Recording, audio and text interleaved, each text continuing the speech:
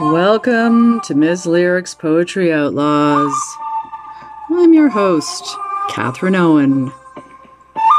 Poetry, it makes nothing happen. And that's a beautiful thing. Poetry Outlaws. So I think this is going to be the last episode in a shorter, more curtailed season 2 because I've decided to be ultra flexible, both with my podcast and with my magazine, just as I am with my performance series and my review blog, because that is sane. And it enables me to only focus on quality rather than quantity and undertake these initiatives while still responding to situations in my regular everyday life, like the need to earn a living, that interrupt my art activities at times, but also contribute to them and support them. So I'm going to end this shorter season with a listener's question from Hollay Ghadery, and she is a wonderful writer living in Ontario. And she asked me, what is wrong with Instagram poetry? What do I think about it? What's going on there? Is it a good thing? Is it a bad thing? What's up with that? So I did a bunch of research and thought about it. And I had my own initial knee-jerk reaction, but I thought I'd go a little bit deeper. So this is 6 short or slightly longer segments on what Instagram poetry is, what other people think about it, a few samples of it, what I think about it, and just a few open-ended questions and reactions to consider.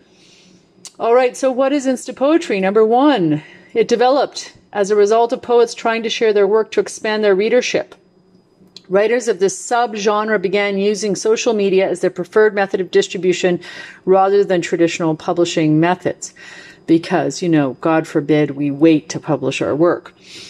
Vinu Kaspar reflects on the ways Insta poetry has turned poetry into a capitalist endeavor. He believes the words are motionless and written to attract followers. The rate at which these Insta poets produce new material, he argues, steals from poets who spend years honing their craft, carefully writing and rewriting every line, practicing their performance over and over. The feeling is that Insta poetry is a collection of words with little to no meaning under the guise of poetry. Similarly, Tom Young, a poet and high school English teacher, created a parody Instagram page as a way to mock Insta poets and their work. He states the younger generation is mostly interested in fidget spinner poetry. Like, they're just scrolling on their devices to read something instantly while the libraries are empty. I think people today don't want to read anything that causes them to think critically. So the whole notion is that they're just going to start here with reading Insta poetry and then they're going to progress to, going to the library and reading more finely crafted poetry. Is this the case? Okay, let's start by contrasting a Rupi Kaur piece. So she's probably one of the most infamous Insta poets. So here's one of her pieces. We began with honesty. Let us end in it too. Okay, what's poetic about that? I feel it's just a statement. And if she had even possibly replaced honesty with truth, she would at least have been working a little bit more with sound. Truth, to. But other than that, it's just basically saying something that she's hoping for. There's nothing particularly poetic about that. Then there's Atticus, who's another renowned and somewhat anonymous Insta poet. He is a little trickier. He has pieces like, she wasn't waiting for a knight, she was waiting for a sword. So this plays with, a common idiomatic notion. It's possibly unintentionally, intentionally funny, but I like the parallelism here. And then there's Peer Gynt as an example of a much lesser known Insta poet who says, I never want to stop making memories with you. Okay, how is this a poem? How is this anything resembling something someone would say that has already been said a million times before? It's just a saying and it's already been said. So, But as with any writing, any level and type and kind, you have a wide range of practitioners talent-wise. That's inevitably going to occur. Okay, number 2. This is from the PN Review. The PN Review says, earlier this year in a divisive Scorched Earth essay, the poet Rebecca Watts criticized the popular Instagram poet Hollay Ghadery's work as that not of a poet, but of a personality. She derided Instagram poetry as amateurish and craftless commercial fodder that anyone can breezily snack on. Nom nom nom. The reader is dead. Long live consumer-driven content and the instant gratification this affords. So here's her words from her piece called The Cult of the Noble Amateur. Rebecca Watts says, why is the poetry world pretending that poetry is not an art form? I refer to the rise, and she focuses particularly on the cohort of young female poets who are currently being lauded by the poetic establishment for their honesty and accessibility. Buzzwords for the open denigration of intellectual engagement and rejection of craft that characterizes their work. The short answer is that artless poetry sells. Okay, so these supposed poets, these Insta poets, are apparently actually doing quite well for themselves. Rupi Kaur, unprecedented for a poet, spends time in the office with her team to oversee operations and manage projects. She has personal brands. She does marketing. Gosh, she even has mugs. So, well, the poet's story has long been one of a double life split between two urgent duties, making a living and making art. Absolutely. These Insta poets think that they have solved this problem and they are going to now make millions off their supposed art, which is artless. Okay, number 3. So this is something that we hear quite regularly. Poetry, like any other art, must adapt to the world changing around it. First of all, must. Secondly, adapt. Thirdly, does poetry evolve? Does it? Here's a quote from young poet Shani Raitson. She says, every kind of literary genre has evolved over the years, and to say that Rupi Kaur has to abide by some classical standard, it doesn't make sense. Okay, no, art doesn't evolve. The language in which it is written does. The world that it represents does. But art itself does not evolve in terms of quality, in terms of craft. So I was interviewing a professor the other day, a poet, who was bemoaning the fact that he has a hard time explaining that the number of likes doesn't necessarily mean good. So the students will say, but this supposed poem has all these likes, so it must be a better piece than this other one that doesn't have that many likes. But does this mean McDonald's, because it sells in the billions, versus a small fine dining restaurant, is somehow a positive adaptation of food, a positive evolution of food, or that its value increases in any way as nutrition or even pleasure based on the fact that the masses want it? Are the masses going to determine what is good and of value in our society? Okay, number 4. So there's a guy on the internet who pretended to be an Instapoet to see what would happen. You can read that on Vice.com. And this guy says, by the end of the first week, I'd written 40 awful poems. I was averaging about 50 likes on each post, and my account, which had only been active for 7 days, had already amassed 281 followers, which is fucking absurd. So he ended up with a ton of followers, and many claimed that his poems saved them.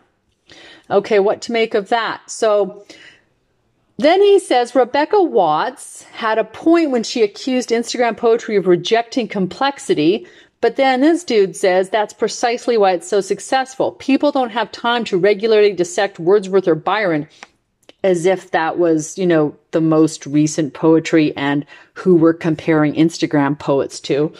But a flash of poetry in their feed can make them feel they've connected with something. It's true a lot of people are masquerading as talented. It turns out this stuff is easy to fake. Yeah, I always say, I could write 20 of these pieces while sitting on the toilet. I should try that someday. But that doesn't mean the reaction of the readers isn't real and valid. Yeah, and then I should probably just flush them down. Okay, number 5. Here's another quote from an article called The Second Wave of Instagram Poetry is here. This person's name is Dixon, and they say, I am not going to read Walt Whitman. That's not accessible to me emotionally, but I think right now is a moment where I think maybe we as the younger generation are deciding what poetry we like. And I think Instagram has become sort of the mining field for it. Okay, first of all, how would you know Walt Whitman is not accessible to you emotionally if you've never read him? And he's dang accessible. So closed minds. Okay, how about this title? Instagram poetry. You might as well accept it. Why? Why must we just accept anything uncritically? Bah on that. Oh, and here's another title. Instagram poetry and how social media is revitalizing an ancient art form. Okay, so how is it revitalizing it? Isn't it just presenting another alternative approach or entree to putting words on the page? What is vital about it? The fact that many teenagers like it and that it sells to the sentimental? So blunt line breaks, emotions expressed in a handful of words, and a thought that fits within a few lines pasted over an aesthetic background. These qualities make up the art form dubbed Instagram poetry. But Diana Morris Lake says a large part of writing poetry is revision. There's a craft that goes into poetry that involves revision, she says. I think a large part of writing poetry is revision. So I think if you're just producing and not revising, that isn't really fitting into the genre in the same way. So why is it called poetry? Why is it riding on that word, which is, for those of us who've written poetry our whole lives and practiced our craft and work on revision and sweat and struggle, is a sacred word. Why can't they call this readily produced stuff blurbs or quotes or statements or thoughts, or make up their own genre, as the word poetry doesn't fit, as it's not craft or ear-based? It's like fridge poetry. Why is it fridge poetry? It's just a box of disconnected words. You can put it together however you want. There's nothing inherently poetic about it. Okay, but number 6, the best benefit. There is always a benefit. There's always a pro to everything. I like to look at it that way, is that women, BIPOC, and liminal artists have found a channel for their work.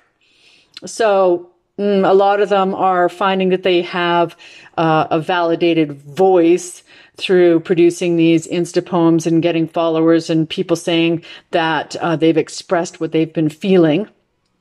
So that's, again, another whole channel and realm and mode that is a different pursuit. It's an alternate path.